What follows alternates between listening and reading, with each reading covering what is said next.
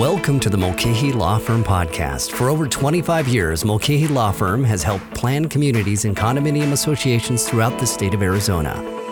The intent of our Zoom, Facebook Live, First Friday free call-in, videos, and podcast is to provide a forum for board members and community managers to receive answers to HOA and condo legal questions. Please note, the content of these sessions are general in nature and is not intended to and should not be relied upon or construed as legal opinion or legal advice regarding any specific issue or factual circumstance. You should directly consult with an attorney for advice regarding your individual situation. Welcome to the podcast. Here's Beth Mulcahy. Good morning, everybody. Welcome to our First Fridays. This is Beth Mulcahy from the Mulcahy Law Firm, and I'm so glad that you're here with us today. It looks like we have over 50 people here with us live on Zoom and on Facebook Live. So thank you very much for being here. Hope you're having a great month. Can't wait for the cooler temperatures to finally reach Arizona here in the future. Let's dig right into the questions. Right now we have about 35 questions, so we've got a very full plate for today. Okay, the first question is from a board member. Can a board member who is in violation of the presently enforced design review guidelines vote to change that guideline to allow something that is presently in violation? It would obviously benefit that board member. Okay, this is definitely a sticky wicket. So first of all, first things first, the board members shouldn't be in violation of any existing documents for the association, whether it's design review guidelines or CC&Rs or rules. So that would be strike number one. Strike number two would be that now the board member is actively trying to lobby to get this design review guideline changed so that it's not a violation for this person. And to me, this sounds like a breach of their fiduciary responsibility to the association. Of course, guidelines get changed from time to time, but this owner obviously has a special interest in this particular guideline, and this owner serves as a board member. And so my recommendation would be that this board member not be lobbying for this. If there's other homeowners who want to, introduce it, the board certainly can review it. If I were this board member that was in violation of this particular guideline, I think it would be prudent and in the best interests of this particular board member, due to possible conflicts of interest being raised, to not vote on this particular issue if it does come to a vote. So sometimes we do see kind of disappointing facts like this. I really just want to remind all board members that you're held to the highest standard when you're serving on the board. And you really need to be careful that you're the example for the association, and you need to make extra efforts to make sure that you are not violating the association's documents in any way. Next question from a board member. Our HOA is considering a new short-term rental amendment to the CC&Rs. Is 100% owner approval required, or will the 66 2/3 in the current CC&Rs suffice?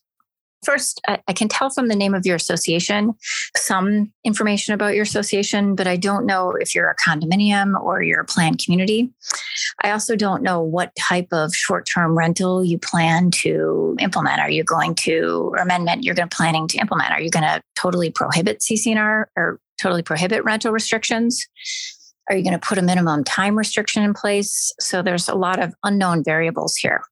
If you are a condominium, I don't think you are in this case, but there are some heightened special requirements if you're going to try to prohibit rentals entirely or short-term rentals entirely in your association. So you need heightened scrutiny if you're a condominium. If you're a planned community, you will need to go by what's in your CC&Rs. I really urge you to consult with our firm because these short-term rental amendments are tricky, especially in light of a new case that was decided by the Supreme Court of Arizona. So before you proceed forward, you definitely want to get some legal advice on this. Okay, next question is from a board member. Is it legal for an HOA to require yearly certification proof for a service animal and support animals? Some owners feel this is harassment. So we have a great cheat sheet on pets in your community association that I would suggest that you take a look at. Is a yearly certification overkill? I don't know a lot of associations, frankly, that do the yearly certification. If there is a substantial change in, people, maybe their pet passes away, or there's a new pet that shows up that's different from the pet that they provided the original information on for the pet to be a support animal. it's possible that the association may be reaching out to the owner to ask for more information. But I would say, is it legal? Well, it's not illegal. That would be the first thing that I would say. Is it reasonable is probably the better question. And that's kind of a question mark for me to answer this. It just depends on the circumstances. Okay, question number 4 from a board member. The CC&Rs of our HOA define a party wall as a wall on the dividing line between adjacent lots. If the wall on the dividing line is part of a standalone house, is it still considered a party wall? I'd have to see your CC&Rs to give a definitive answer on this, but yes, I do think if it's defined, as you say, the dividing line between adjacent lots and the walls on the dividing line, it possibly could be considered a party wall. It appears that that's what's going on here, but I'd have to see pictures and look at the plat and also look at your CC&Rs to give you a real specific answer. Question number 5 from a board member. Our CC&Rs prohibit signs in a homeowner's yard. We received an email from a homeowner citing Arizona statutes where we cannot prohibit political or commercial signs in yards. When a homeowner purchases a home in a community with CC&Rs, they are bound to follow them. Doesn't our CC&Rs take precedence over this statute? So we have some good information for you if you want to go check out 33-1808. This is Arizona Revised Statutes, 33-1808. And this defines what Arizona law is on political signs and other signs that are allowable under the law. So I haven't seen your CC&Rs for your association, but based upon the information that you've provided to me, I do want you to know that state law does trump your CC&Rs on this particular matter. Political signs, of course, are covered under Arizona Revised Statutes, and associations cannot prohibit an owner to put up a political sign within a time frame outlined in the statute before and after elections, including primaries. On commercial signs, that's a little bit different because a commercial sign, there is no law in Arizona pertaining to commercial signs. Now, if you're referring to a commercial sign as a for sale or a for lease sign, then that also would be covered under Arizona law. And that's also in 33-1808. So short answer, in my opinion, the state law does trump your association's CC&Rs with regard to political signs, for sale signs, and for lease signs. Okay, next question is from one of my very favorite clients who is on the board. Our CC&Rs state the board shall have the right to refuse to approve any such plans or specifications or grading plans that are not suitable or desirable, in its opinion, for aesthetic or other reasons. Is this still legal in Arizona? So great question. This is pretty open-ended, and it gives the board a lot of discretion, or the architectural committee a lot of discretion in terms of, do they approve something? Do they not approve something? It is still legal. I mean, I do have many associations have this language. Thousands of associations in Arizona have the same language that's very broad. But I think the advice that I give clients that come to me wanting me to interpret this section is that, okay, it's very broad. But you need to have valid reasons if you are not going to approve something. Because if the homeowner challenges this and takes it to court, we have to be able to explain to a judge and or jury why it is objectionable to the board. And that has to withstand any challenges that the homeowner may have for the free use and enjoyment of their land. So if you're going to deny something, you shouldn't be just denying it because you don't like it or you don't like the way it looks. I see a lot of associations, boards deny things because, for example, maybe the color palette. Somebody's trying to paint their home and the color palette is completely different from the rest of the homes in the neighborhood, and they want to keep the aesthetics similar. So like a dark plum colored house wouldn't fit in an association that maybe has all Navajo white homes. Or maybe the homes all in the community are 1-story and somebody wants to build a 3-story home. Just having the facts to support your decision, and then making sure that if you are going to disapprove something and it's kind of, you know it's going to be challenged by the owner, making sure that you're reaching out to your legal counsel so that you structure the disapproval in a way that it's going to withstand any legal challenges. Next question from a homeowner. Question number 7. Do you represent homeowners whose association is not doing their job? There are no HOA meetings now for several years. If you do not represent, can you recommend? So great question. This always kind of breaks my heart when I hear about situations like this. And I know there are many good associations, but some associations that need our help a little bit more than others. And they're not following corporate formalities. They're not following Arizona law. And oftentimes homeowners are listening in to our presentation today, and they need to know, what do we do? So first, to answer your question, no, I don't represent individual owners against associations. But I am always encouraging of homeowners to listen in to all of our presentations and broadcasts and classes so that you can take our information back to your board and help them do a better job running the association. So first line of defense would be give them a copy of this broadcast today. All of our broadcasts are available on our website or our YouTube channel for our firm. And it's an easy link that you can cut and paste. It's also available immediately after the class on Facebook Live. And so provide this information to your board that you are supposed to be having regular board meetings, and you should be having at least at a minimum an annual meeting every year. And there are laws that you need to be aware of. And serving on an HOA or condo board, it's a requirement that you are aware of the state laws and the federal laws that pertain to you. And if you don't follow them, you will be sued in Superior Court, or somebody will file a complaint with the Arizona Department of Real Estate, and there are going to be negative consequences for your association. So try to get them in the education loop. If that is not successful, then please reach out to me, and I can give you the names of several attorneys that represent homeowners only. And they may have to institute a legal action or send a demand letter to your association to wake them up and get them to comply with the law. Okay, next question, number 8 from a board member. What types of voting opportunities need to go to all owners instead of just the members present at the HOA meeting? Well, that really depends on what your CC&Rs say, but typically the type of things that all owners vote on would be increases in the assessment rate above a certain percentage as defined in your CC&Rs. Special assessments typically require a vote of the membership. Amending your CC&Rs requires a vote of the membership.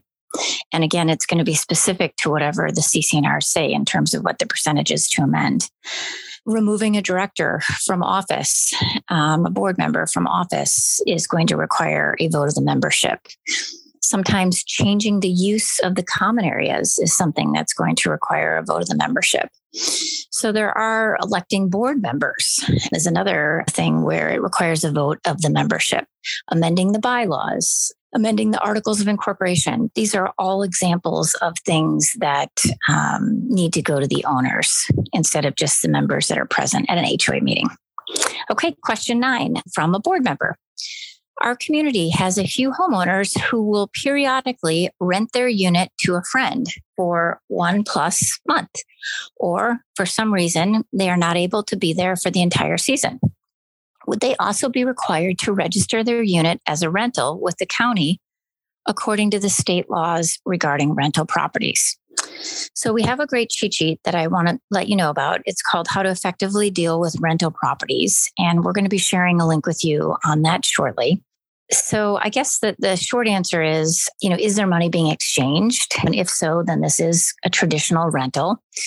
And if that's the case, they do need to be registered with the county as a rental. And the county, if they're not registered and someone calls the county and the city that the property is located in, and for lack of a better word, snitches on them, the county or the city will follow up on this and will reach out to them regarding the potential rental of the property, because they don't want to miss out on that rental tax that they receive. And so, but there are times where people kind of slip between the cracks, like they'll say it's a friend, or, maybe no money's being exchanged. And it may be difficult to prove that there is actually a business transaction going on in these situations. Okay, for those of you who might be just joining us, it looks like we have over 70 people here today. Great. Thanks for being here. Okay, so our next question is going to be from a board, and it's question number 10. What circumstances can an HOA hold up the sale of a unit other than unpaid assessments or unpaid fines for violations?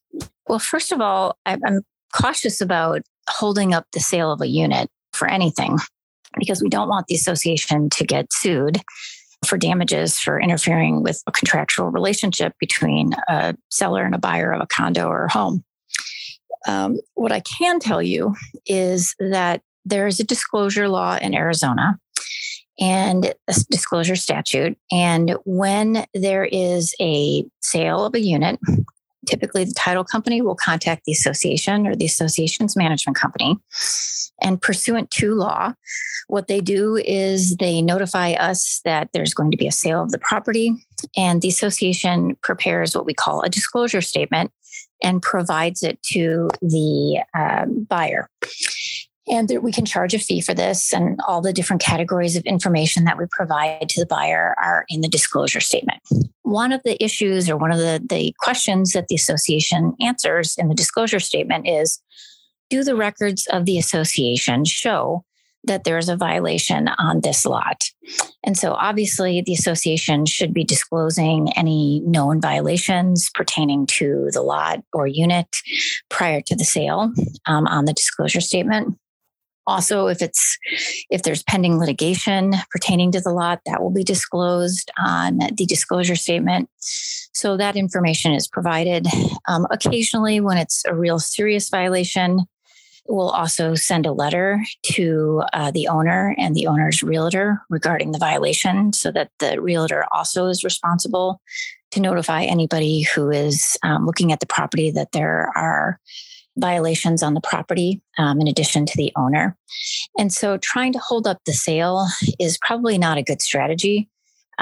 What typically happens is the buyer becomes aware of the violation and they demand that this is corrected as part of the closing. So most of these issues are resolved. In some cases, they're not. And then just buyer beware, because if the buyer purchases a lot with the violation stays with the lot. So the new buyer may be on the hook to cure the violation down the road if the association is going to fine them or sue them to correct the violation. So it's dangerous for a buyer if they buy something with a known violation, and we're still within our statute of limitations to pursue them. Okay, next question. Let's see. ARS 33-1252 and 1352 are confusing. Does it mean the board must have 80% of the owners agree to allow an owner to extend the patio fence a few feet into the limited common area in front of their existing patio? Or may the board make that decision without the 80%? Nothing in the documents at this time. Okay, so you're looking at something in the Condominium Act, and we're talking about a conveyance or encumbrance of the common areas. And so this is kind of a more detailed question. I'd have to know exactly, you're talking about the extending of a patio fence into a few feet of the limited common areas. I haven't seen your association's documents either, so I don't know if there's anything specific in your documents on this. So this is kind of one that's tough for me to answer. But what I will say is some general advice would be really careful about allowing any owner to extend into the limited common elements or into the common areas without getting some specific advice from your attorney. Okay, next question, question 12 from a board member. A homeowner in our HOA has mature eucalyptus trees in the owner's backyard that were planted more than a decade ago. The block wall surrounding the homeowner's lot also is a contiguous part of the HOA's common wall. The base of one of the trees now has pushed out a section of the wall. The CC&R specifically state that the homeowner is responsible for all landscaping on their lot. The HOA only maintains the front yards and common areas. If a tree were to fall and or cause a portion of the common wall to fall, does the HOA have any liability for repair? So I'm seeing that these tree questions are always hard questions, just so you know, especially when the association maintains the front yard and the trees located in the front yard. You're giving me some good facts here because the tree is in the backyard, and the association only maintains the front yards, not the backyard. So when a tree like this falls, a large tree, typically the owner is going to be responsible for the damage because the tree is located on their property. And I guess the question is, if the tree were to fall and cause a portion of the common wall to fall, do we have liability to repair it? Well, we definitely want to put it back to its original condition. As an association, we possibly have a claim against the owner. Maybe the owner's insurance will pay for it. All of that will need to be sorted out after the damage occurs, and also how much it's going to cost, et cetera. So tough question to answer, but I think the bottom line is if the tree is on the owner's lot, the owner is responsible for maintaining that tree. Tree falls and causes damage.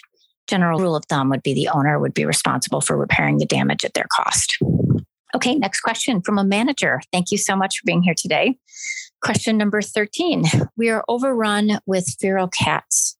We have a source to trap, neuter, and return the cats. The return is the issue. When we are told it is the law that they must stay, except for those that might be adoptable. They have damaged roofs, over $1,000 last year, and the stench is overwhelming. One renter moved because he could not use his patio. Can you give us some information? Do we have to have 20 cats in an area of 16 units? We have rules in place for indoor cats only.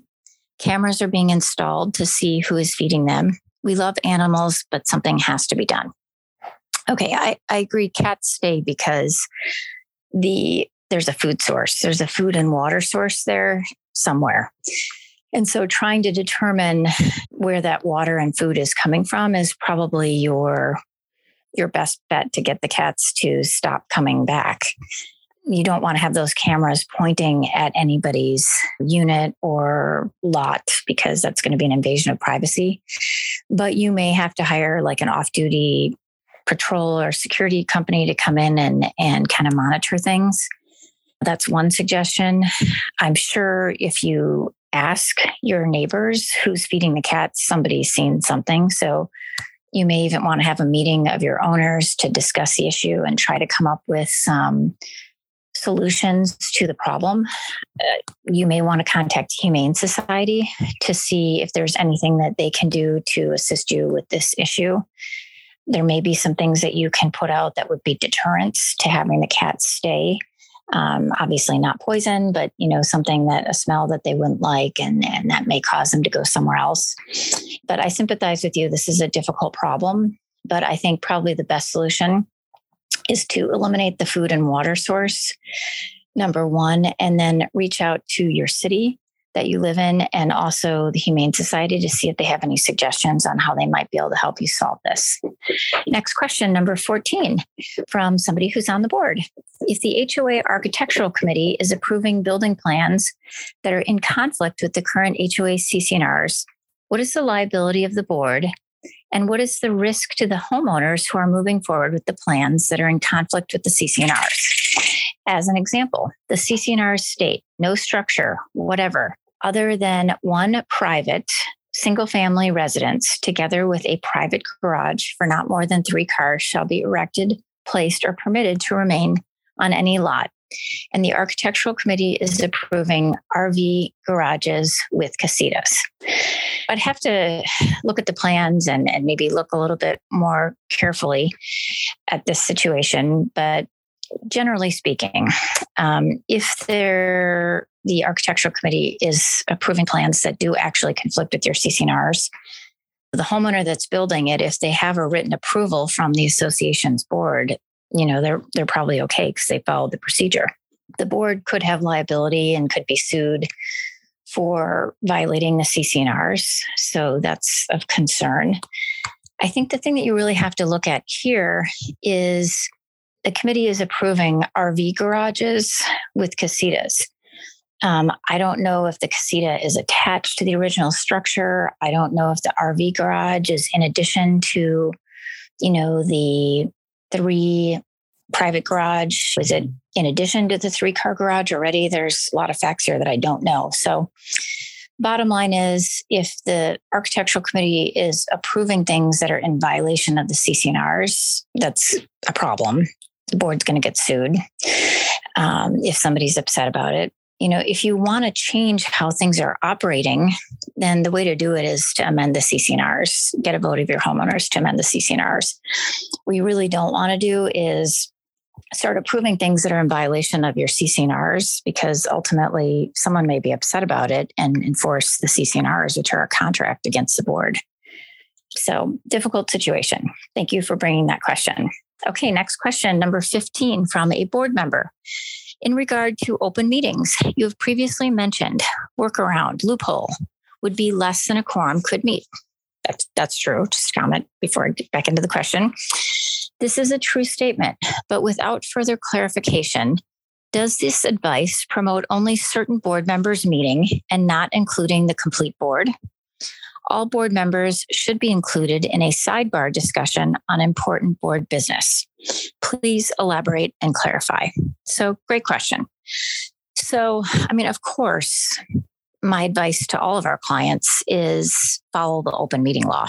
Anytime a quorum of the board is meeting to discuss association business, it needs to be an open meeting, and 48 hours notice needs to be given to the membership, and it has to be an open meeting where owners are allowed to attend, listen, and participate if they so choose.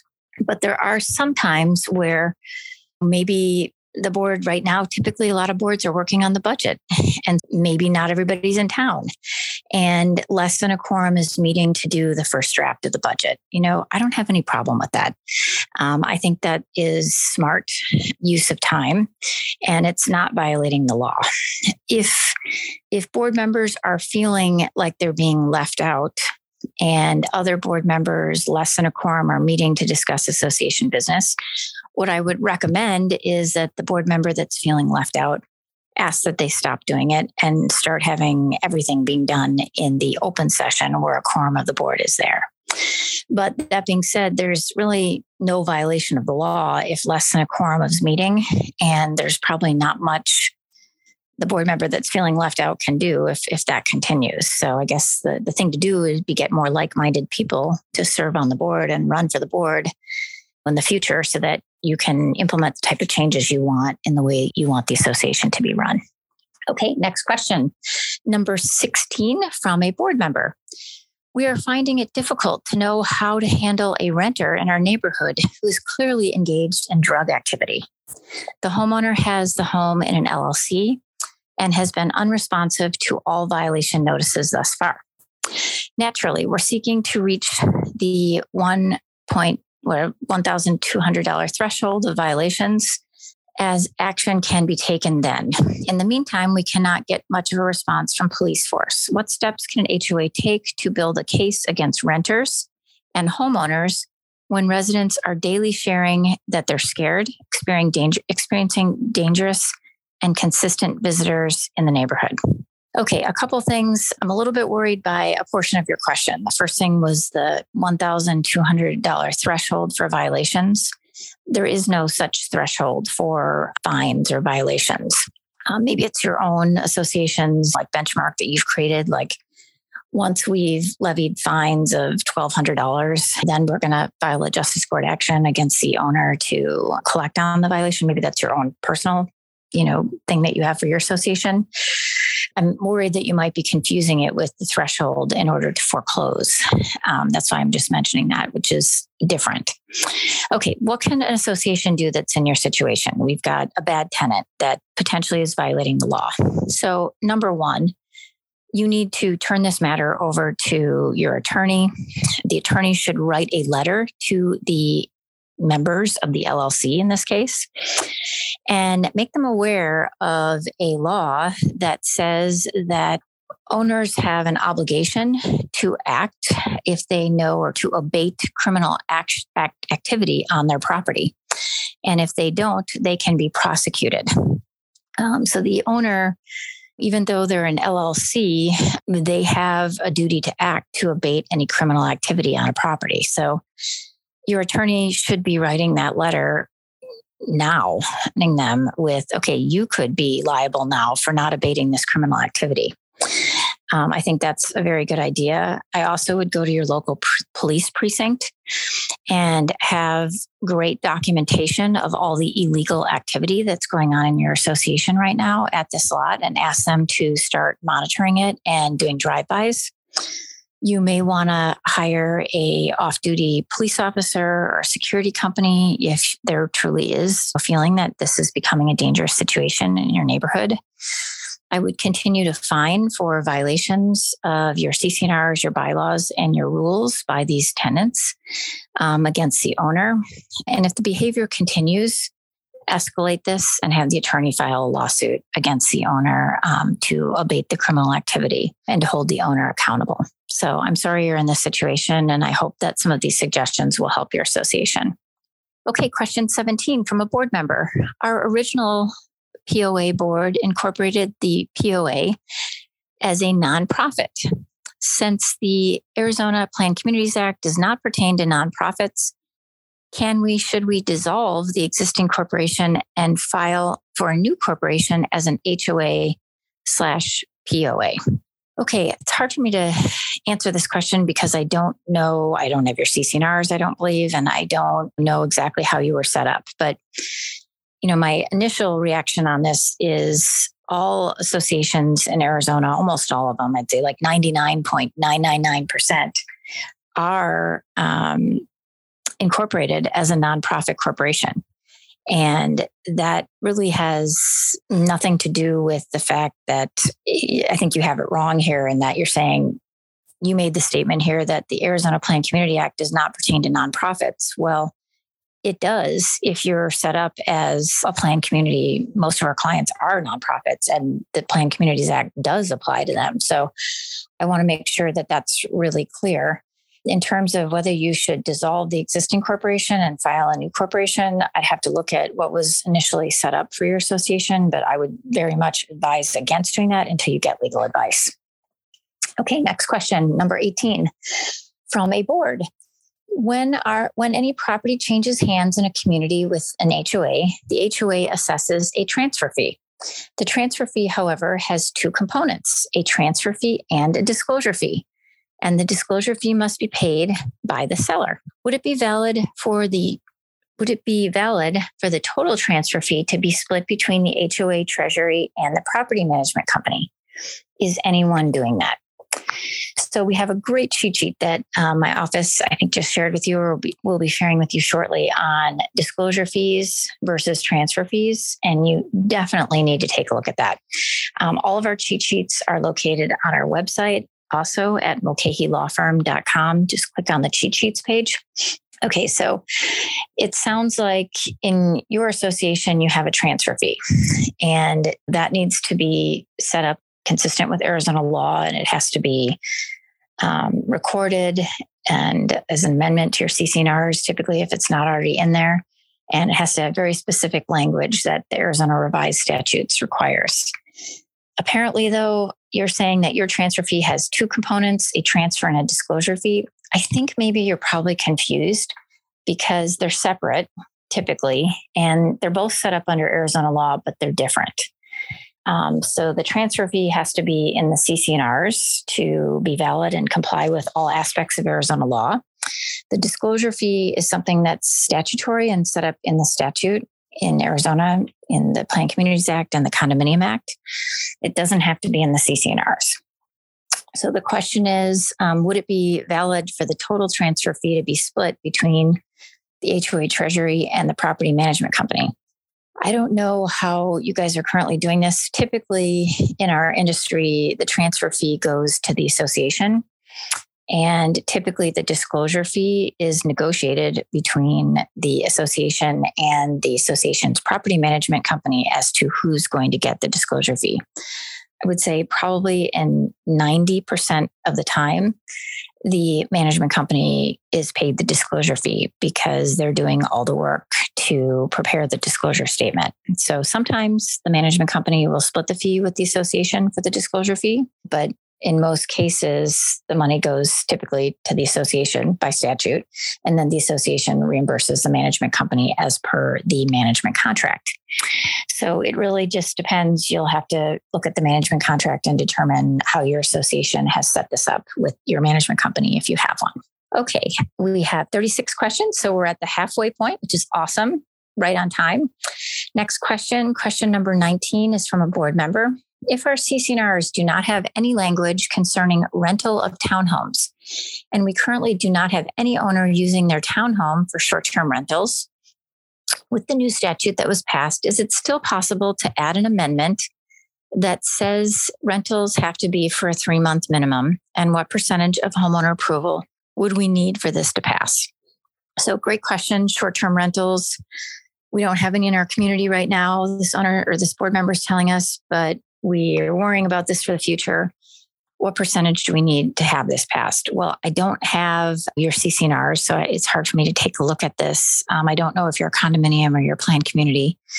This is something that can be done, but we have to look carefully at the language of your documents and what it takes to amend the documents and determine whether you're a condominium or a planned community. It's going to be easier to do this if you're a planned community. So visit our office, contact me so I can take a look at your documents and give you more specific help on this. Question 20 from the budget chair for an association. We are a large master plan community with 2 resident-controlled associations and a unifying entity that manages common areas and amenities. The unifying entity is controlled by the developer. The associations pass on assessment proceeds to the unifying entity, and the unifying entity enters into contracts and agreements such as like landscape maintenance and management, restaurant leases. Essentially, residents pay the costs and have been advised that the unifying entity's contracts are not public. Does this approach conform with Arizona law? So I can see from the name of your association that you are a large master plan community. And I can also see from how you describe this question, you have 2 resident controlled associations, and then it looks like a master association, which you're referring to as a unifying entity that manages the common areas and the amenities. And so you want to know, can we have documents pertaining to the association for the master policy, for the master association? You know, my feeling is yes, you can.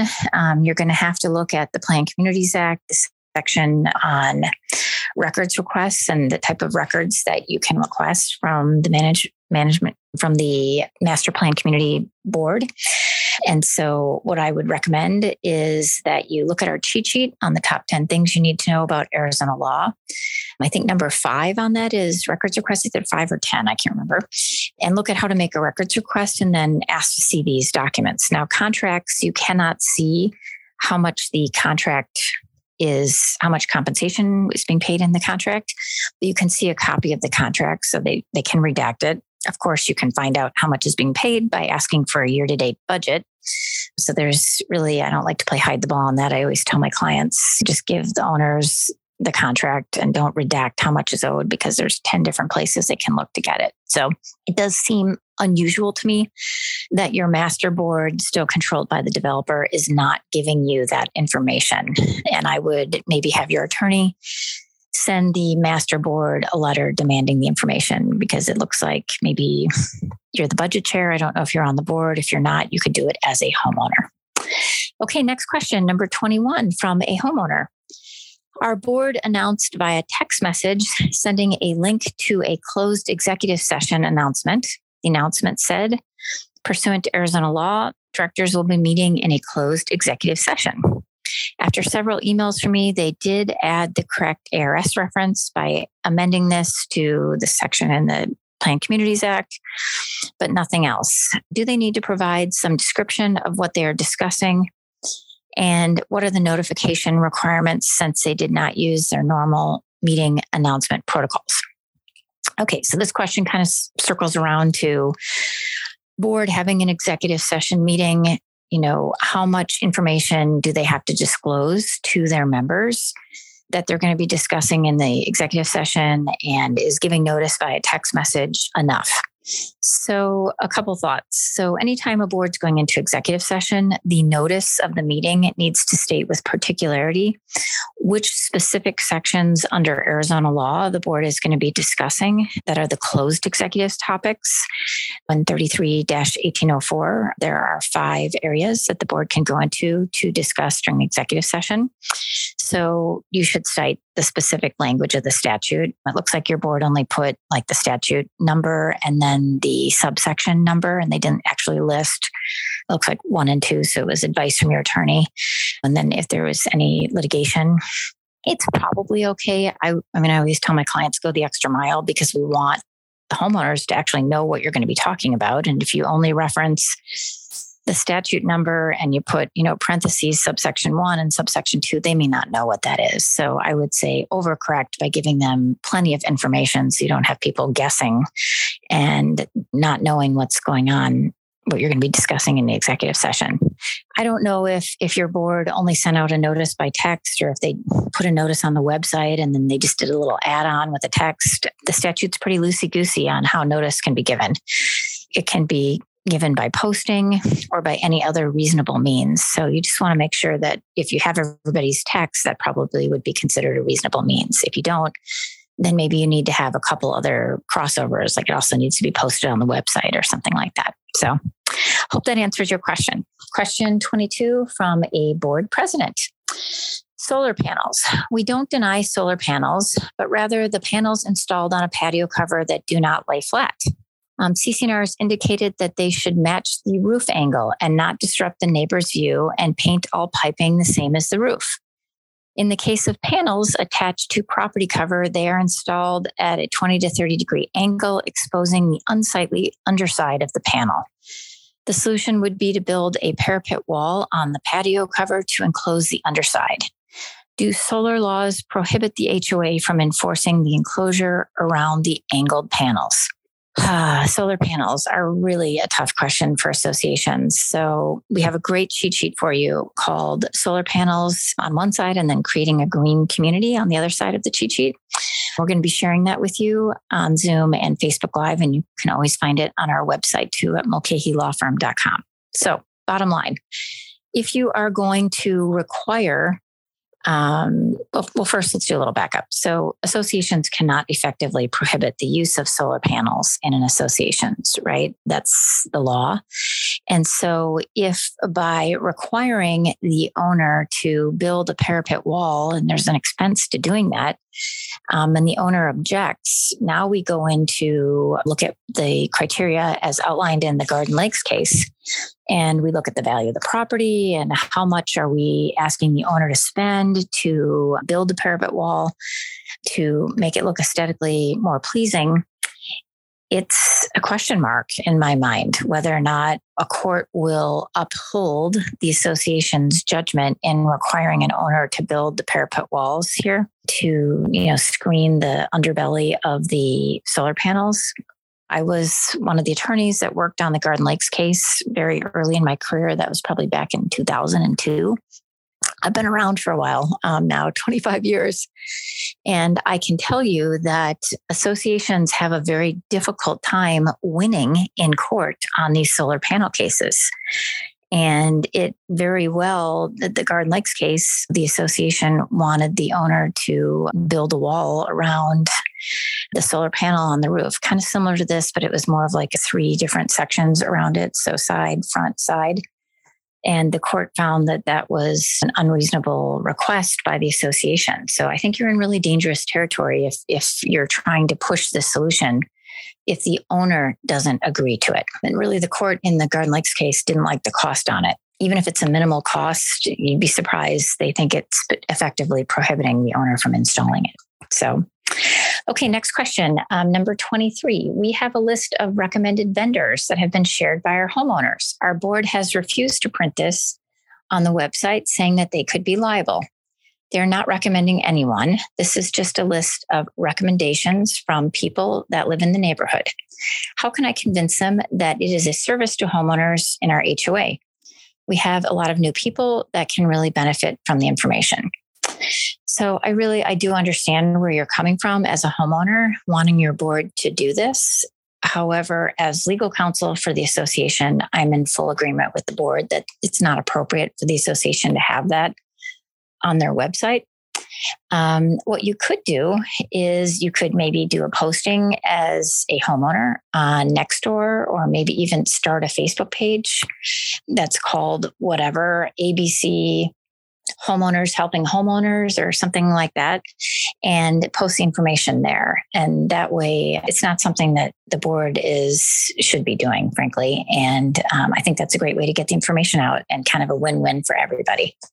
Okay, the next question is question number 24 from board member. Are there any guidelines or limitations that the board should follow when updating rules and regulations for the community?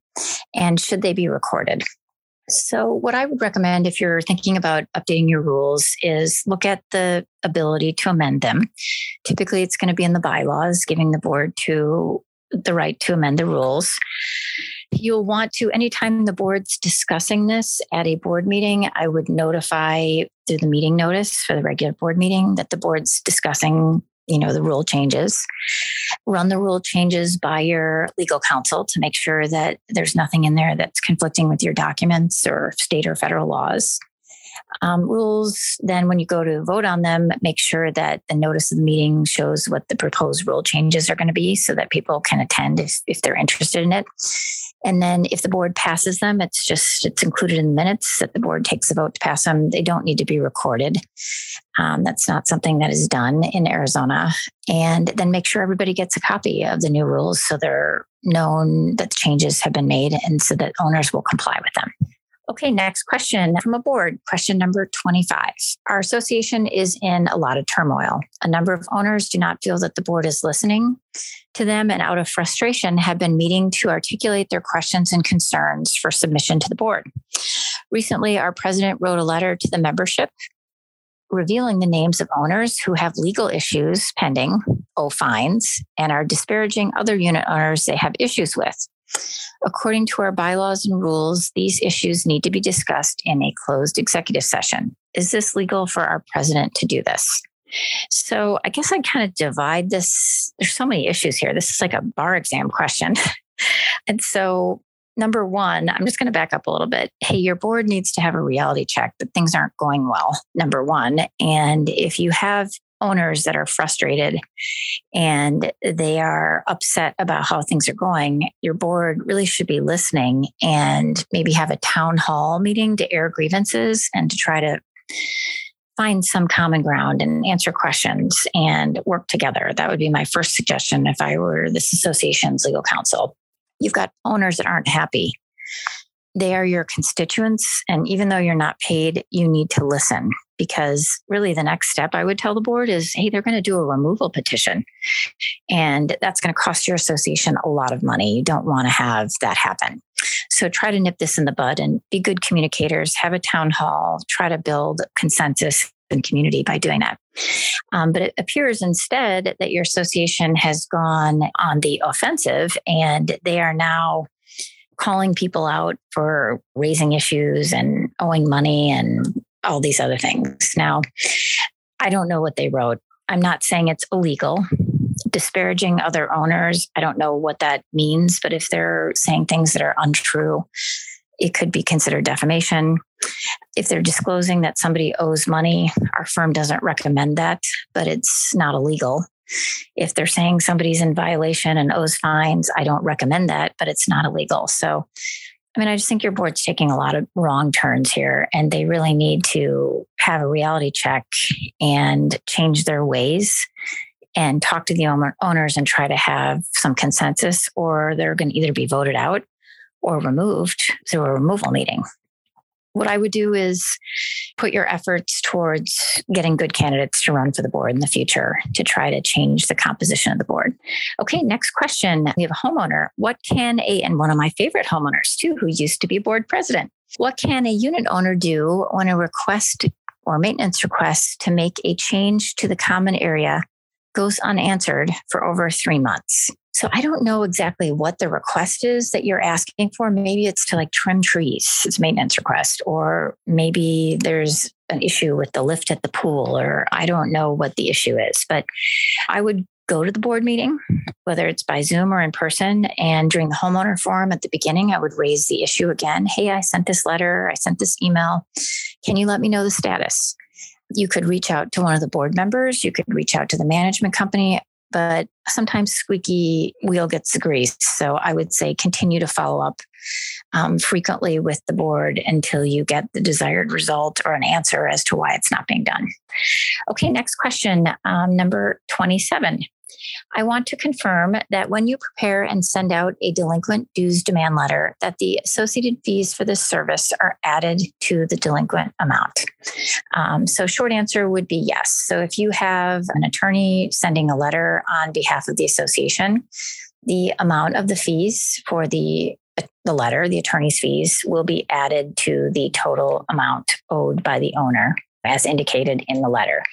And we always attach a ledger.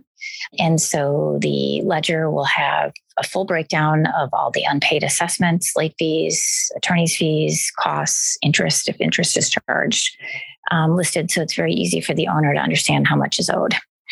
Okay, the next question number 28 is, board member question. Our board is voting to change our bylaws, requiring all committee chairmen and members to sign a code of conduct. Our current code of conduct bylaws state will be asked to sign. And so, sounds like your current bylaws don't require you to sign it as a board member, but you'll be asked to sign it. Now the board wants to change the bylaws to say it's required to sign a code of conduct. Saying this is a policy change, not a bylaw change, circumventing the vote of the residents. Ooh, that's not good. Committee members are resigning. What legal points may I present to fellow board members to perhaps vote against this policy change and to keep our committees? Okay, so apparently your board wants all committee chairmen and committee members to sign a code of conduct, and they're trying to force it through, not by amending the bylaws, but by just saying, if you don't sign this, you can't serve on the committee. And it looks like, I think what you're trying to say is they're changing the bylaws, but they're not doing it with a vote of the membership. So, okay, wrong, and wrong. You cannot amend the bylaws just as a, what did you call it here? You said a policy change. No, you can't do that. You have to follow the procedure to amend your bylaws. I'm sure there's a percentage vote that is required. They would have to go through the procedure to amend the bylaws to add this provision, stating that committee members and committee chairs have to sign this code of conduct. Now, is this something that I think is a good idea? I don't know. I mean, we only bring out the code of conduct when there is such a dysfunction on the board that that's really the only thing we think we can do to try to turn it around. So is your association at that point? Maybe it is. I don't know. But my feeling is the code of conduct it's an extra thing that some associations that have a high level of dysfunction use to get people to understand their responsibilities and their fiduciary duties to the corporation. We have a cheat sheet on this exact topic. It's called Code of Conduct for board members. You can find it on our website.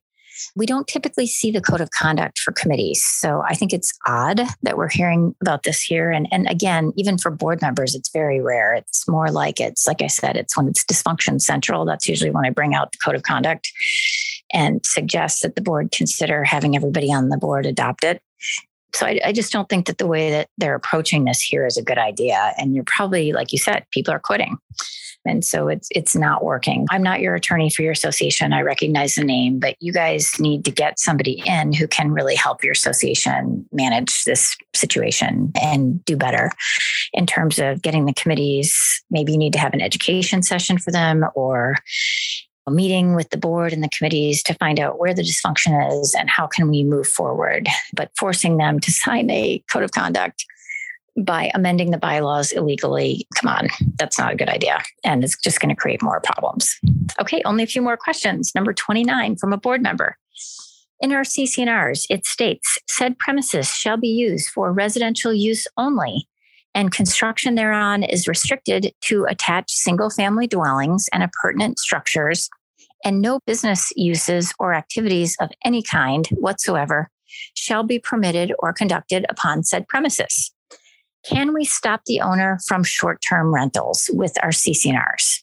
So short answer, no. State law says that unless your CC&Rs prohibit rentals, which would include short-term rentals, you can't prohibit it. And so trying to say no rentals based upon this, no business to be operated in your community, it won't fly. And it's not going to be consistent with what the law is. So you can't do that. Next question, number 30 from a homeowner. I love this. Somebody who wants to be kept anonymous. Don't worry, we never use names here. I was asked to submit an architectural request for new windows I installed in March. They were substantially approved in the meeting minutes and the architectural request form. No, they said subsequently approved in the meeting minutes and the architectural request form. Hope you got a signature is what I'm going through my mind. The HOA is now saying that only the front windows were approved. However, the meeting minutes clearly spell out new black windows and made no direction to what and where the windows are. The HOA is now contesting that it implied that it was for the front windows and not the other windows or sliding doors. The new windows were installed over a year ago. Do I have a case here? Gosh, I can't really comment on this unless I see everything. So I would really need to see the architectural request form that you submitted, the minutes, and the approval. It seems like what you've given me, it was unclear when they approved it. So yeah, this is a sticky wicket for sure. I don't know if you have a case. It doesn't sound good. You might be able to argue that they approved it, but that you didn't get the doors approved. That's for sure. Maybe the windows, although these cases are tricky. I don't think you have a good case here. I think you try to work it out with the board would be what I would recommend. Okay, question 31 from a manager. Can you charge an inspection fee and a transfer fee in addition to the $400 disclosure? Well, the only way you can charge the inspection and transfer fee would for it to be in the CC&Rs. And you'd have to comply with the law. We already shared with you in this presentation the transfer fee versus disclosure fee cheat sheet. So you need to have that in your CC&Rs in order to charge it. Next question from a board, number 32. We are townhomes and we are responsible for roofs. There was a leak from the roof vent. We repaired the leak. Are we responsible for the inside damage that occurred in the attic? Likely you are. If you're on the board and you're responsible for the roofs and the roof vent I'm assuming that it wasn't sealed properly. I don't know really what caused the leak. It looks like you're saying it was a leak from the roof vent. I don't know if the homeowner did something that may have contributed to it that may change my mind, but my feeling is that the association probably does have some liability here, but I'd need to hear some more facts. Question 33 from a homeowner. Is it legal or is it ethical for a community manager to continually describe to homeowners as they volunteer or were hired, this manager's relative to work on our homeowner database, repair things, and even work on major renovations with no other contractor or bids? Are there human resource steps to ensure background checks were completed that I can ask for confirmation of? Okay, so we have a situation where we have a manager that is using a family member to either, there's a question mark here because you're saying volunteer in one place and then hired somewhere else to work on, issues at the association. So is it a good idea? Probably not. If this is happening, you would want to make sure that there's full disclosure to the board and the community that this person is related to the manager and how much this person's being paid, what they're working on. Do they have expertise? Did we get bids? But it's just really not a good idea. It's best to have outside vendors that aren't relatives of board members or managers. If a board member is going to hire a relative to work for the association and, as the board votes to do it, the board member would definitely have to vote would have to disclose this before the vote under Arizona law. But again, it's never a good idea to hire your family members, close relatives to work in a position like this where your board member has a relative that they want to hire, or the manager has a relative. It never ends well. And I've been doing this now for 25 plus years. I haven't seen one that's worked out well. So just keep that in the back of your mind. Okay, next question. We're down to our last 2 questions. This is from a board member. Our HOA management claims that there is a state law preventing them from citing violations to the same homeowner more than once every 15 days. This is for off-leash animals, loud music from a sound bar mounted to a shared townhouse wall, and parking in front of a fire hydrant. This allows the violator to continue the unacceptable behavior for 14 more days. What does the law say about how often a homeowner can be cited for violating CC&R's regulations and policies? Well, very interesting. I am not aware of any law that says we have to wait 14 more days. So the board has the right to send out letters regarding different violations. Maybe it's their management company policy. I don't know, but there is nothing under Arizona law that would prohibit the board from sending out violation letters for different violations on a lot. Even if, it's like trash cans one week and then the very next week it's trash cans again, you can still continue writing them regarding those violations. Question number 35 from a board member. Last question. One member of our small community assists on taking pictures of many people that come into our community for various reasons. These images are sometimes sent to various people outside the community for various reasons. Okay, that's a lot of use of various. I don't know why they would be doing that. Sounds odd to me. Is this legal? Names and permission to photograph is rarely, if ever, asked. So no, this is very odd and this shouldn't be happening. And so I think that the board should have the association's attorney sending the owner who's doing this a letter asking them to cease and desist from doing this. Okay, let's see. So we're at the end. Thanks so much for being here today. We had over 72 people here on Zoom with us and several live viewers on Facebook Live. I want to remind you that we have an awesome class coming up here on Tuesday, August 16th from 11 in the morning until 12. And the topic for this session is a really timely one. It's creating a budget, how to read HOA financials, and how to be a good treasurer. What are your responsibilities if you're serving on the board in terms of the finances of the association? Like, hey, what do I need to know so that I'm doing my fiduciary responsibilities? So creating a budget, looking into how to read the financial statement. What are my fiduciary responsibilities to understand the financials? And then how do we prevent theft, fraud, and embezzlement of our association's funds? So this is going to be a big financial class, but I promise you it won't be boring. We're going to make it really fun. And I'm going to give you some great tips as you're creating your 2023 budget so that you make sure that you're factoring in inflation and the increased costs in many of our communities right now. It's costing us more money to run the affairs of the association, and how we can pivot and create a budget for 2023 that is going to address all of that. So it's going to be a great class. I hope you will join us for that. And again, it's Tuesday, August 16th, 2022 at 11 a.m. And don't forget that our next First Fridays is going to be Friday, September 2nd. So I look forward to seeing you then. Appreciate you being with us. Thanks, everybody. Have a great weekend, and I hope to see you at one of our future classes. Take care, everybody. Have a nice weekend. Bye. Don't forget, our free cheat sheets are available for download at mulcahylawfirm.com. Please go to iTunes or your favorite podcasting platform and leave us a rating and a review.